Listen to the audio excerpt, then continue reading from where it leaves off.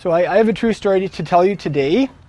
If you are in a family, especially a bigger family, or if you are, let's say you own a company, or you help to lead or manage a company, or if you're involved in any group of people that are growing or will grow at some point and will have a divergence of opinions or have some diversity, then this will be a useful story for you. This is a true story that happened in the early Yeshua movement. About 2,000 years ago, Yeshua had lifted off of planet Earth from the Jerusalem area. He left his guys with a mission. They were empowered by God's Spirit shortly after that. And within the span of a couple months, they quickly coalesced, not just into a little group of disciples, a couple hundred, like you're talking several thousand, all in the city of Jerusalem. It became a very busy hub. And like we talked about in the story last week, they were disciples of Yeshua there, not just from Israel, but from pretty much every country on the planet that were there for that festival of Shavuot when God's Spirit really broke out. So anyway, in this story, the early community of Yeshua's disciples was growing very rapidly. They had new faces showing up every day. They were constantly taking people down to the water and dunking them in the water, immersing them as a sign of their discipleship to Yeshua and their union with him. And there were a lot of the Kohanim. There were quite a few priests that were becoming obedient to the faith also. And the apostles were like working overtime. They were very busy. They were teaching in the temple, telling the stories about the Master, conveying his teachings and expositing the Holy Scriptures in general. And they were also going from house to house, just talking about Yeshua the Messiah and teaching all of these new people, thousands of new people. I'll have to give you two little areas of background before we can really jump into this story. Number one, everybody in the early Jerusalem community didn't speak the same language. They were multilingual. There was a large number of them that spoke Hebrew as their mother tongue. They were called the Hebrews. Everybody say the Hebrews. Yeah, in Hebrew they were called the Ivrim. And then there were also a subset of people that spoke Greek as their mother tongue. And they were either called the Greeks or the Hellenists. Everybody say Hellenists. And then, of course, because you had people from all these other countries that had shown up for Shavuot and suddenly overnight became disciples of Yeshua, you had some people from other languages also. But the two main language groupings in the early Jerusalem community were Hebrew and Greek. If you can imagine our community here in Prince Albert, and you had some people that spoke English as their first language, some people had Filipino as their first language, others had French, let's say they're French Canadians from Quebec or something as their first language. That's what it would be like. And there actually wasn't too much interchange between these necessarily, linguistically speaking. So if you could imagine getting together with a community where some of the people only spoke Filipino and had a very strong Filipino culture, others only spoke French and had a very strong French Canadian culture, and then others only speak English, you're beginning to get the feel for what that would have been like. And of course the apostles themselves, they were pretty much all from the northern province of Israel, the Galil, so they had their own kind of country hick dialect of Hebrew. So that's kind of the category that they fell under. That's the first thing you need to know about this. This community was multilingual. The second thing you need to know is that Israel, as a country 2,000 years ago, was not like Canada or most Western countries today. Canada is a relatively socialist country compared to Israel a couple thousand years ago. If you could imagine living in a country where there is no such thing as welfare, where there is no such thing as a pension plan for when you hit 65 and want to retire, where there's no such thing as life insurance if your spouse dies, you're beginning to get the feel for what Israel was like a couple thousand years ago. If you were a woman, it was especially challenging for you. If you got older and your husband died first, you were facing some severe challenges in life. It would be very tough for you to eke out an existence, especially if you didn't have family to take you in and to take care of you in your old age. So widows in the ancient world in general, including Israel, they were at a distinct disadvantage. It was very hard for them. And that is why God said in the Torah, make sure you take care of widows. Watch out for the legal rights of widows. Because in that society, it was very easy for people to take advantage of them and to misuse them. And it was just so easy for them to fall through the cracks of society. So Yeshua, our master, he definitely taught his disciples to follow God's teaching in the Torah on that subject. The early Yeshua community of Jerusalem did a really good job taking care of widows. So if there are widows there that were older and they couldn't really work and support themselves, they didn't have a husband, the Yeshua community would take those members under their wing. They would make sure that they had sufficient clothing, they had enough food to eat on a daily basis. So that's the second thing you need to know about this story. Number one, it was multilingual. Number two, they had dependents. They had a high number of dependents. And that's where the problem came in. You combine those two factors with leadership that is primarily Hebrew-speaking people, and there's a problem that came up where a lot of the widows from the Greek-speaking subset were getting left out of the daily food servings. It's hard to tell if there was some kind of a daily food line, or maybe they were just getting like a small stipend or allowance on a weekly or monthly basis or something. But whatever the case may be, the widows in the Greek-speaking subset of the Yeshua community, they were getting left out. They were going hungry. And that's no fun, to go hungry. And so the Greek-speaking disciples registered a complaint with the apostles. They said, our widows are getting left out. Our widows are going hungry. This is not good. So Yeshua's apostles, they called the whole community of disciples to get together. You're talking thousands of disciples here. Not that everybody would get together all the time, but in this instance they did to talk this through.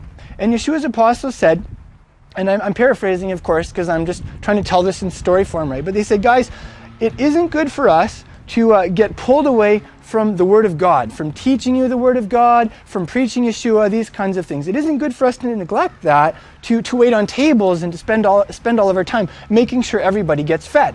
So here's the solution that we're proposing. We want you to select 7 men from your midst, guys whom you know well and have a good reputation. You know they're honest, you know they have integrity. Guys that are full of the Holy Spirit. So these are men who have a prayer life. These are men who are spiritually sensitive. And guys that are full of wisdom. So men who are intelligent, who have good common sense, and who get solutions from God. And I'm totally paraphrasing here, right? But I hope I'm giving you the spirit of the text. And if you want to follow along, it's in Acts chapter 6, just so you know. But they said, select 7 men for yourselves like this. And then we can devote ourselves full time to prayer and to the ministry of God's Word. And this solution, everybody gave it the thumbs up. It met with widespread approval amongst the disciples, and so they selected 7 guys for themselves. And I'm going to see if I can name them all for you. There was Stephen, and he was famous for just being full of faith in God. He was just he had so much faith in God. It was contagious. And he was really full of God's power too. And then there was also 6 other guys. There was Philip, and Parmenas, and Prochorus. Say them after me. Parmenas, Prochorus, Timon, Nicholas, and Nicanor. And actually, Nicholas wasn't born and raised in Israel. He was actually not Jewish by birth, but he joined the Jewish people later in his life. I think it says he was from North Africa. Now, something you'll notice about those guys is almost all of them have Greek names. So it's probable that these guys were Greek-speaking guys. They were making sure that these guys would be able to take care of everybody in the community. So anyway, they selected these 7 guys, and they stood them up in front of the whole community of disciples, and Yeshua's apostles laid hands on them to say that they were approving them for this task that they were giving them, and they prayed for them. And that's the end of the story. The next story, if you're reading through the scriptures consecutively, is a story that I told last night. It's about Stephen and how he actually went above and beyond just his administrative duties, and he was really preaching Yeshua, and he got into hot water, and he ended up getting killed as a result. So these guys were definitely more than just your average administrator dudes. But that's the story for us today. And I'm just going to ask you some questions about this story and share with you some of my thoughts. And then after I'm done sharing some of my thoughts, I'm going to sit down and we can feel free to have some time to discuss it. And you can share some of your thoughts also. So the first question I have for you about this story is there anything about this story that you really like? As you were listening to the story, just like, that's cool, kind of puts a little smile on your face, or is there anything about this story that bothers you? You're just like, wait a minute, I don't know about that. Maybe you like the fact that this community of Yeshua's disciples, even though it was so big and there were thousands of them, they still had that personal touch. They were still caring for people that were disadvantaged. They were making sure that some of those older widows weren't falling through the cracks. Maybe you like that. Maybe you like that they didn't do what many churches today do. When they hit a point where they realized we have some significant diversity here and there are people registering complaints, they didn't split. They didn't go their separate ways and become different denominations. They said, let's stay together, let's develop a creative solution to this problem. Maybe you like that. Maybe it bothers you that in this early community where it sounds like everyone was getting along so well and sharing their toys and helping each other, maybe it bothers you that there was diversity. Maybe you're thinking, oh, I thought everyone was the same and they would all get along and it's a problem. How come they had to have a problem? Maybe that bothers you when you first heard that there was a complaint registered. How could they register a complaint against Yeshua's apostles themselves? Oh, maybe when you heard that story you thought, wow, Yeshua's apostles, they're how uncaring of them. How impersonal. Here they are, and they have all of these widows that need attention, and they don't have the time to take care of these widows. They're too busy praying. Too busy teaching God's word. Doesn't God's word say to take care of widows? How come these guys aren't doing this part of the Torah? Maybe that bothered you. Maybe you thought that. Maybe some of the early critics in the Jerusalem community were kind of mumbling and murmuring those things to each other under their breaths too. Could it be? Did you ever notice that? In any community, there will always be people that can put a negative spin on anything and everything. It's kind of funny. I guarantee there are people like that in the early Jerusalem community also, eh? So who knows, maybe there are some people that were mumbling stuff like that. Anyway, those are some things that maybe you liked or maybe bothered you a little bit about this story at first impression. How about this? Is there anyone in this story that you can really relate to? Some of the experiences that different people had from their different perspectives in the story. You could say, yeah, I felt that way once, or I had a similar situation. Maybe you've had a time in your life when you could relate to the plight of the widows, where they just had a need and they didn't have the material wherewithal to get there. And people stepped in and people took care and people helped. I think we could all probably say, yeah, we've had times in our lives where we hit a crisis or we had a need and believers stepped in and helped, and it was such a blessing and it really demonstrated the love of God to us. I think that's maybe something that we can relate to. Or maybe you can relate to the Greek widows who weren't having their needs met. Maybe you've been in your own family or extended family, or maybe in some church scenario or community where you just were saying, I have needs and my needs are not being met. Maybe you can relate to those widows. I think that happens to everybody at times in a community.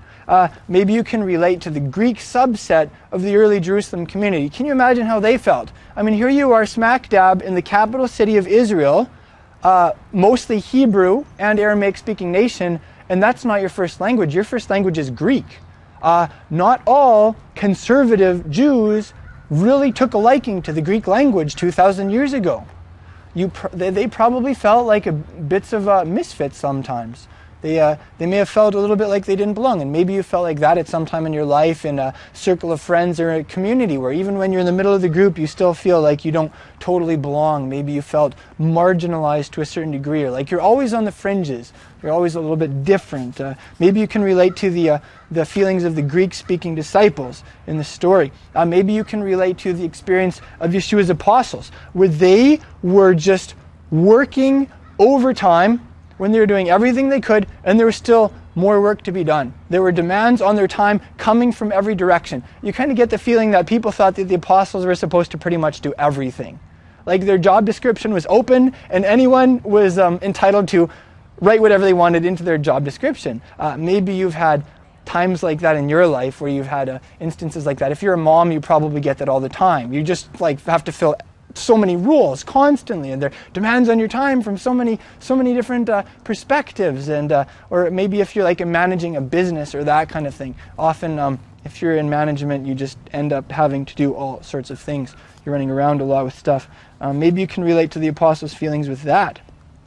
Maybe you can relate to the apostles' decision to specialize. They went from being generalists to specialists. They said, you know, guys, there's something specific that we're called to, and we just can't do everything. We only have so much time.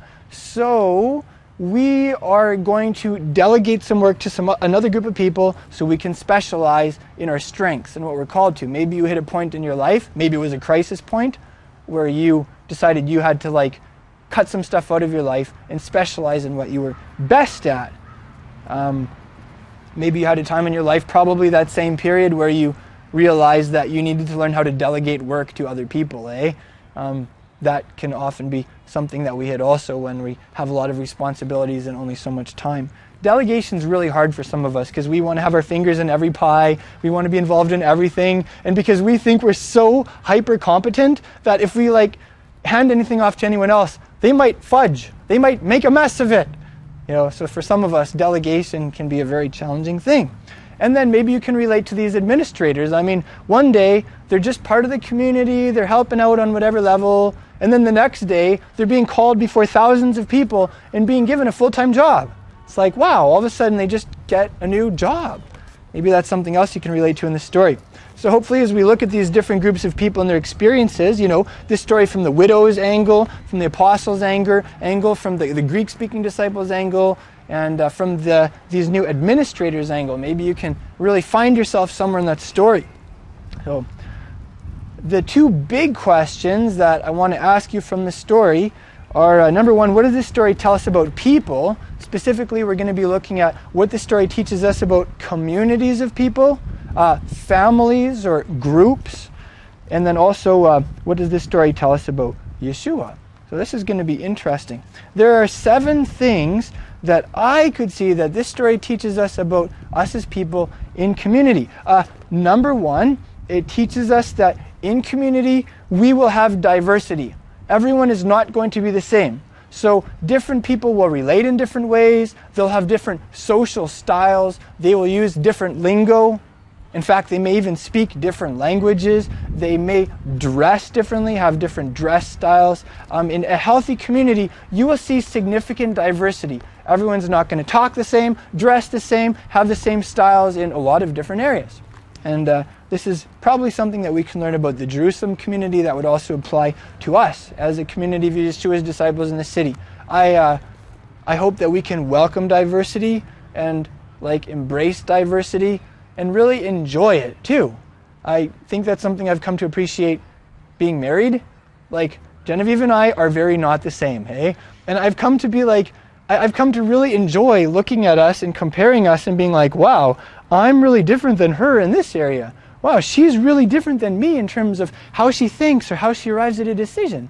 And that's something I've really come to enjoy in marriage. And I think that's something that we can come to enjoy in community also, where we look at each other and we say, wow, you're really different than me in this area. And I like that. I like that we're not the same. I think it's something we can really we can really enjoy. Another thing we can see in this story about community is that hopefully communities grow. If they're healthy, they will grow numerically. And as they grow, it will hurt. My youngest brother, Colin, he's pretty tall. He's like 6'2" or so. And I remember when he was around 13, he just started shooting up.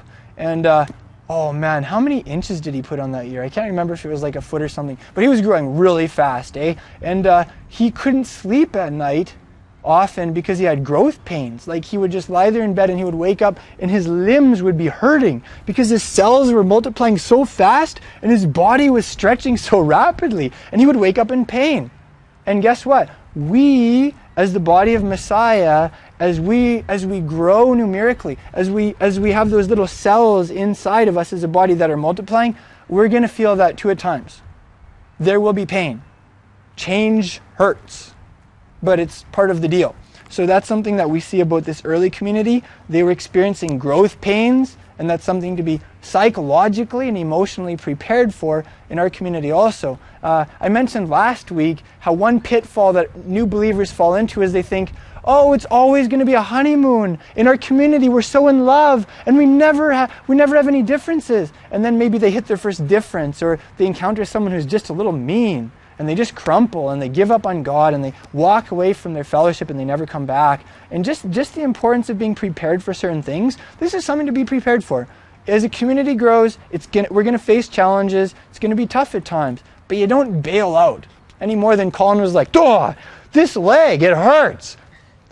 Where's my machete? Off with the leg," right? This is like, you don't just start chopping limbs or sabotaging your body because it's growing and it hurts a little bit. You cherish every limb in the body, even if it's giving you trouble, and you stay together. That's something we learned from this story. It's like developing creative solutions. Do you guys know the difference when you're reading the word between a prescriptive passage and a descriptive passage? This is really important. You could say that this is like basic Bible hermeneutics, right? So as you're reading the Bible and you're interpreting the Bible, I'm going to give you like just something really basic. A passage is either just describing something that happened to you, that's called descriptive, or else it's telling you how you should live or something you should do. That's prescriptive. Like if the doctor gives you a prescription, he's telling you this is what you should take, this is what you should do. That's a prescriptive passage. And then a descriptive is just telling you what happened. So I'll give you an example. When Yeshua was talking to Judas and he said, go and do what you have to do, and then Judas went out and betrayed the master and hanged himself, that's descriptive. It's just telling you something that happened. It's not telling you that you should go out and betray someone and hang yourself. Right? Just as a very wild example. Have you guys ever heard that? People who just kind of play Bible roulette and just open the scriptures and point and say, "God, give me a verse for today. I need a verse for today." And there was this one guy that did that, and he opened the Bible, and it says, "And Judas went out and hanged himself." He said, "Oh God, that's terrible. Give me another verse. I need a real verse." So he opened his Bible and pointed again, and it said, "Go thou and do likewise." But oh no, God, one more chance. Give me one more chance. So he opened the Bible and pointed again, and it said, "What you're about to do quickly." So anyway, I have played Bible roulette, and sometimes it does work, kind of like real roulette. Sometimes you'll be on and sometimes you'll be off. But anyway, all that's just a funny example of like a descriptive and a prescriptive passage, right? So here's the big question. Here's this story about a community of disciples, and they had a practical problem that they had to figure out. And so they came up with a solution. Let's choose 7 guys to become administrators for this community. Was that prescriptive or was it descriptive? Tell me what you think. Was it saying every Yeshua community should select 7 men to be the administrators of that community? Yeah, it was descriptive. It was just telling us what happened, right? So, what's that? They should go feed Greek widows. Yeah, right. And make sure they feed Greek-speaking widows. So like that's pretty important, right? Because sometimes people take passages that are descriptive and they try to make them prescriptive. So they say, well, this is what this group did, so this is what all groups should do throughout all time. And no, that's not the case. Basically what it's saying here is this community had a little crisis, and they developed a creative solution with the help of the Holy Spirit, and most people gave it the thumbs up, and it worked. Fantastic. And it's a rosy story in that regard. So that's something that we learn from this story. We as a body will have growth pains, and we get to come up with our own creative solutions as time progresses. It's the point where we don't bail, we come up with creative solutions. Don't chop off the leg, we just stick it out, eh? The third thing that this story teaches us about community is that there will be times when my needs are not met. There will be times in our community where your needs aren't met. It doesn't matter what fellowship or church or synagogue you belong to. There will be times when you'll be disgruntled, when you'll not be satisfied, when you won't like the way things are, and when you will be like, I'm hungry. My needs are not being met. And that's the point where we get to make a choice. We either bail and we go to another group where we do the same thing. And some people do this with community. Some people do this with friendships. They're like, this is just a really bad trend in some people's lives. We hit this point where we either bail, or we say, you know, I'm committed to this group of people. I'm going to engage. Let's talk this through. And that's when you talk with people in your group and you say, you know, this is the problem. This is how I see it. What can we do? And you develop a solution. You come up with something, right? So that's something that we learn from this community. That's what they did. Yay for them. The fourth thing that we can learn about community from this story is that you can't just plug in an hour or two every week with people and expect to really know each other and have that trust level. Did you notice that in the early Jerusalem community, they knew each other pretty well? The apostles were able to say, pick 7 guys that have a good reputation. Like, these are guys you know are honest. These are guys that you can trust to handle your money without siphoning funds into their own personal accounts. These are guys that are consistent. They're solid. They're trustworthy. And the community was able to say, yeah, we know exactly who fits that description. So that's something we see from this story. It's not just a group that got together in an artificial environment for an hour to a week. It was a group that really did life together, and they knew each other's good sides and also their bad and their ugly sides. And as a result, they were able to build solid reputations with each other. The fifth thing, one other thing about that story. This was also a group that knew each other's callings. So they were able to say, yeah, you know, Yeshua's apostles, they have a specific calling to spend a lot of time in prayer, to spearhead this community in prayer, and to teach the Word of God. And then they saw some other guys like Stephen, and they're like, this guy would be amazing, just doing administrative stuff, handling finances, making sure that everybody gets food on a daily basis. This guy totally fits the bill. So that's kind of cool too, and I hope that we can continue as a community to be like, wow, you're really good at that. This is a real strength of yours. I think you're gifted from God in this area. And I love how we do have that feel in our community already, and we can see that in the early Jerusalem group also. The fifth thing that we learn about community from this story is that communities can have different mindsets or different, you could say, modus operandi, modes of operation. The early Jerusalem community was in a growth mindset. They weren't like a little group that just wanted to stay little and stay really comfortable. They were big, they were growing, and they were structuring the way they did life so that they could incorporate more people, disciple those people, and then probably send a lot of them out to other areas in Israel or send them back home to their respective countries. That was the early Jerusalem community. I would call that a growth mindset. And this applies in faith community. This applies in a business or company. This applies in a lot of areas in life. You can either have a growth mindset, or I'd say there are 2 other mindsets that you can have. You could have a maintenance mindset, where it's like business as usual, we're just trying to uphold the status quo, we don't really want to change anything. That's a maintenance mindset. And that's kind of like the middle of the road, you could say. Not that it's balanced or moderate, it's just unhealthy. But then you have the really unhealthy mindset, which is survival.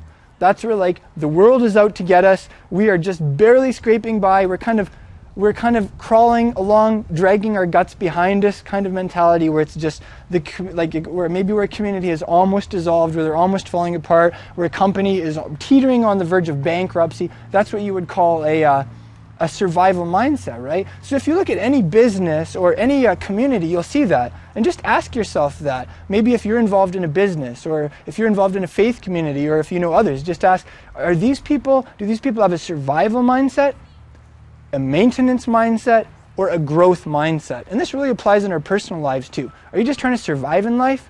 Well, that would be survival. Are you just trying to kind of stay the same and, you know, I got my grade 12 diploma, or I graduated and now basically I'm just going to cruise through life on autopilot? Or maybe you have a growth mindset where every day you want to learn something new, you want to develop new skills, you want to, I don't know, maybe make a bigger paycheck, or pray more passionately, or you name it, different areas of life, right? Anyway, we can definitely see in the early Jerusalem community that they had a growth mindset, and that made all the difference in how they came up with a solution to their immediate problems. The sixth thing that this story teaches us is that if communities do have a growth mindset and they are growing, they will hit a point where they'll have some administrative needs. So they're going to have someone to handle the funds, to take care of some of those practical things. And I think sometimes we kind of have this romantic idea that, oh, you know, just totally organic, and we'll just kind of just kind of keep things really simple, and we don't want to touch money as a community because money is, icky, and we just don't want to go there, whatever. But what we see is like just on a hard and fast practical level, if you're in a survival or a maintenance mindset, you can get away with that. But if you're growing as a community and you're taking care of each other, yeah, you're probably going to have some people administratively gifted that take care of some of the nuts and bolts of the group, right? It's just a part of life. We have that in our community. It has to happen. The seventh and last thing that this story teaches us that I could detect is that just like a community with a growth mindset needs administrators, a community with a growth mindset will also probably reach the point where it needs men who are full-time just praying and studying the Word of God and teaching the Word of God and preaching Yeshua. And maybe we can talk about that for a couple minutes also. I just want to take a couple minutes here to talk not so much about community, but about like community leaders and stuff. And I hope the word leaders doesn't scare us. It is a scriptural term. There's one place where Yeshua said, don't be called leaders because one is your leader. But then in the epistle to the Hebrews chapter 13, it says obey your leaders and submit to them. It uses the same word, right? What does that mean? Don't get into titles. Just do your job if you're called to some kind of leadership, eh? So let's look at that. What does this story teach us about people who are called to management roles, administrative functions, just the nuts and bolts of keeping a group going? One thing it teaches us is that you want to be locked into a community long term so you can build a good reputation, so people know you for who you really are, so they can see, yes, this is a consistent, this is a solid, this is a trustworthy individual. Sometimes I think when a community is looking for people to take care of practical nuts and bolts, they don't necessarily look for a spiritual man. But did you notice the apostles said, choose 7 men who are full of the Spirit. So these are men who had prayer lives. These are men who were spiritual. These are men who taught their families the Word of God. That's very important. Not to just look for men who are capable or professional by background. Look for men who are full of the Spirit also. And then thirdly, it also says men who are wise. Maybe that applies to experience in general. Men who know what they're doing, who are capable. I think those are things that we'd all love to grow in, hey? Not just if we dream of one day being administrators or something. Then the other group of leaders here we see in the story are the apostles. And here's a question. Are all of us here called to pray? Are we all called to pray? Okay, yes, we're all called to pray. Are we all called to study the Word of Elohim? Okay, yes, we are. Are we all called in some capacity to teach His Word to other people or to share His Word? Yeah, totally. I mean, whether it be by example or whether it be verbally, that's something we're all called to, right? At the same time, are there some people that are specifically called to pray a lot? Like more than your average disciple? Totally. Are there some people that are called to like intensively study the Word of God?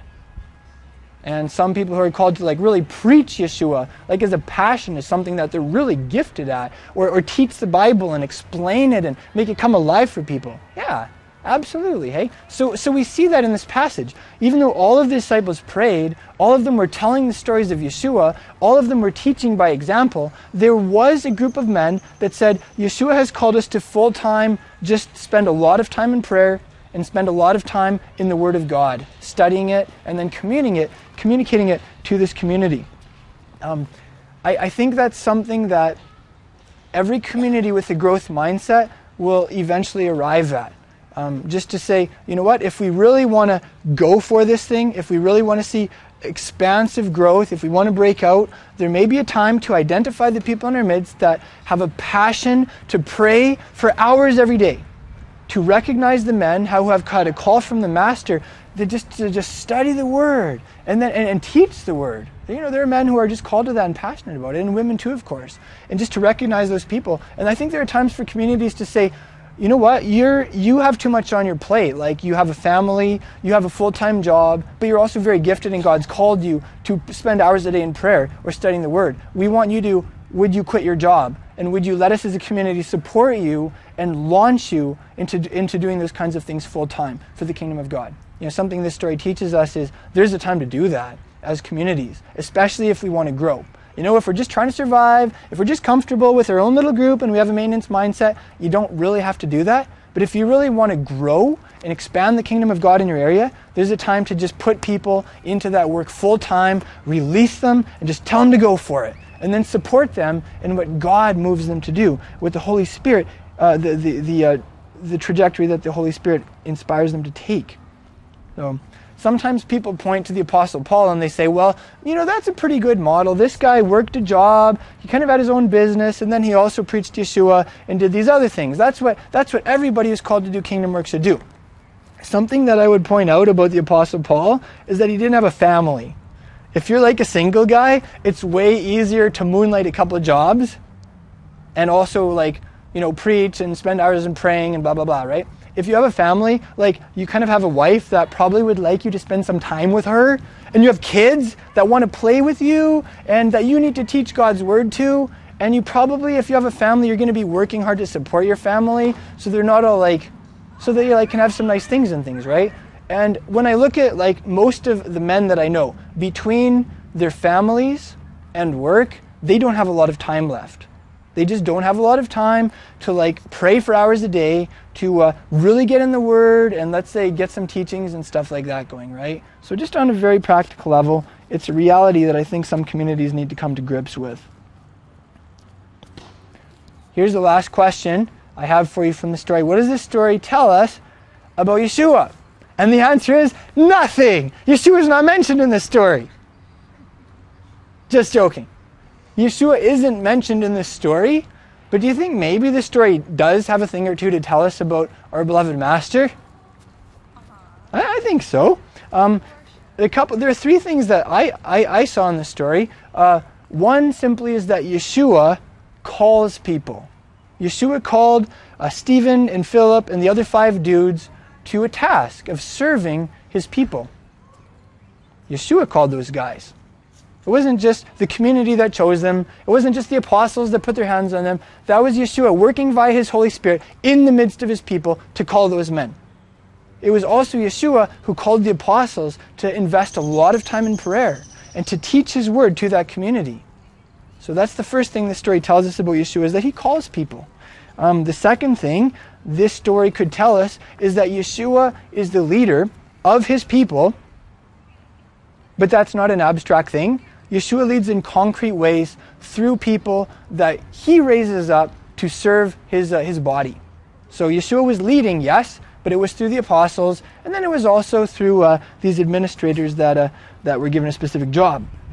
And then thirdly, this isn't something that's explicitly stated, but I think we could infer that when communities hit growth pains, when communities have this diversity that makes them ask, should we stay together? Is it really worth it? Or should we all just break down into our own little tiny subcultures and comfortable groups? Yeshua is happy when we as his people stay together. I believe that it brings joy to our Master's heart, and I believe it honors his name when we come up with creative solutions, when we say, yeah, you know, we do have our own little subcultures, and we do have our own languages, and we do have our house groups, but let's also stay together as a broader body. I think that's something that brings joy to the Master's heart, and I think it's something that really honors his name also. So maybe that's something else that this story would have to teach us, not explicitly but implicitly, about the Master. I think that this story is in the Word for a reason. Did you notice how, like, as I'm telling the story, you can see how it applies to us as a community of Yeshua's disciples, but it also applies to all of us as the body of Christ in the city. A lot of these principles apply not just to faith communities, but to businesses also, sometimes even to, like, marriages, all of these things. So let me ask you, God gave you this story today. Freely you've received. Is there someone that you could freely give this story to in this upcoming week? Is there someone that might get something out of it, to hear the story about the early Yeshua community and how there was a diversity of languages, they were taking care of their widows, there were some people that didn't have their needs met, they're hitting growth pains, and instead of splitting and breaking down, they came up with a creative solution. They delegated tasks, and everybody gave it a thumbs up. Maybe there's someone that you know in your life that would really enjoy hearing that story. I dare you to tell this story to someone in this upcoming week. So leave you with that question, and I want to pray for a minute, and then we can continue our, maybe have some group discussion about this story too. There's something specific I want to pray about from this story. There's a word. It was like a recurring word that popped up in the story, and it's the word full. Did you guys notice that? There was something about Yeshua's guys and the experience that they had, and they could only describe it as being full. Like if you were a vehicle, your tank is not on empty, your tank is full. I'll give you I think I'll read you the 3 places where that comes up. In Acts chapter 6, verse 3, the apostles are speaking to the community of disciples, and they say, "Therefore, brothers, select from among you 7 men of good reputation, full of the Spirit and of wisdom." Then it describes Stephen in verse 5, and it says, "Stephen was a man full of faith and of the Holy Spirit." Then later in 6 verse 8, in the next story, it said Stephen was full of grace and power. So did you hear that? Yeshua's disciples, they had this experience from God of being full of the Holy Spirit. Let's count them on our fingers, how many things they were full of. They were full of the Holy Spirit, full of wisdom, full of faith, full of grace, and full of power. That's 5 things. Those are fantastic things to ask God for yourself, and maybe for people that you know also. God, would you fill us? Would you fill this person with your Holy Spirit, with grace, with faith, with power, with wisdom? Those are it's so simple, right? But when God fills someone with one of those things, it's very often the answer to the biggest problems that they could be dealing with. If someone is having a problem in a relationship, just say, "God, please fill that person with faith and fill that person with wisdom." If someone is having problems with their health, just say, "God, please fill that person with what? With your Holy Spirit, with your power, with your grace." Can you hear that? They're such simple things. But very often, it's like we have someone that we know and we're like, "I really want to pray for that person, but I don't know what to pray." That's just a really simple thing that you can pray that God will answer. That God will fill that person with His Holy Spirit, with faith, grace, wisdom, power. One of those things. So I want to pray about that, and then we can continue our discussion. Abba, Father, I thank you so much that we can be out here in the park together this afternoon. Thank you so much that this has been a restful Shabbat. Thank you for how you've been refreshing us inwardly with your presence and with your life-giving Spirit and with fellowship with each other. Thank you for the warm sunshine, Father. I pray that you would shine the warm sunshine of your favor on our city. I pray, Father, that you would cause the people here in Prince Albert to feel the warmth of your love on their hearts, Abba. And thank you so much for our community. I pray that you would give us a growth mindset, Father, that you would make us passionate to make disciples for Yeshua, not just to scrape by and survive as if we were on the losing side, not just to be in maintenance mode and to be comfortable with our little group. But Father, I pray that you would give us a passion to engage the city with your word, tell your stories to the people in our lives, influence people to become disciples of Yeshua, and to really break out and grow, Father. I ask you for that, and I thank you for it. Father, I pray for us as a community that just like the early Jerusalem community, I pray that we would be a group that is full of your Holy Spirit, full of wisdom from you, full of your power, full of grace, Father, that your favor would be all over us as we humble ourselves before you, and full, Father, of faith in you also. I want to believe in you in a crazy way, Father. I ask you for that for us as a group, and thank you for it, Father, and thank you for your blessing on our ongoing fellowship and discussion together. Praise your name, in Yeshua's name. Amen. Thank you for joining us in this message. I pray that it's been an inspiration to you in your discipleship to Yeshua the Messiah.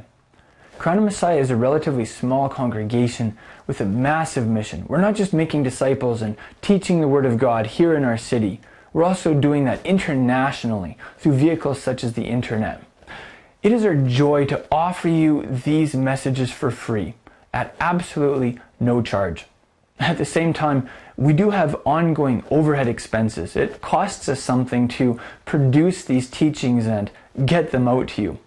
And we would appreciate it if you would, in turn, support our work in a practical way, help us cover some of our basic expenses. You can do that by going to our website, crownofmessiah.com, and going to the donate page, where you can make a one-time donation or you can set up a monthly automated donation.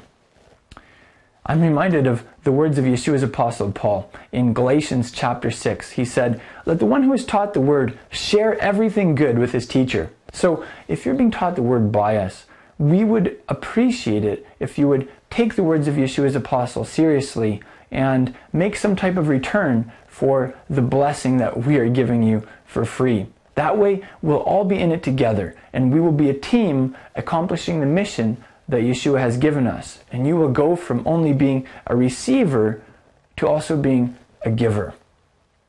If you're like most people, finances are tight. We understand that. Finances are tight for us too. That's why we need people like you to come alongside us and to back us in the work that Yeshua has called us to do. Thank you so much for making that donation at crownofmessiah.com, and thank you for becoming a team member with us. We appreciate it.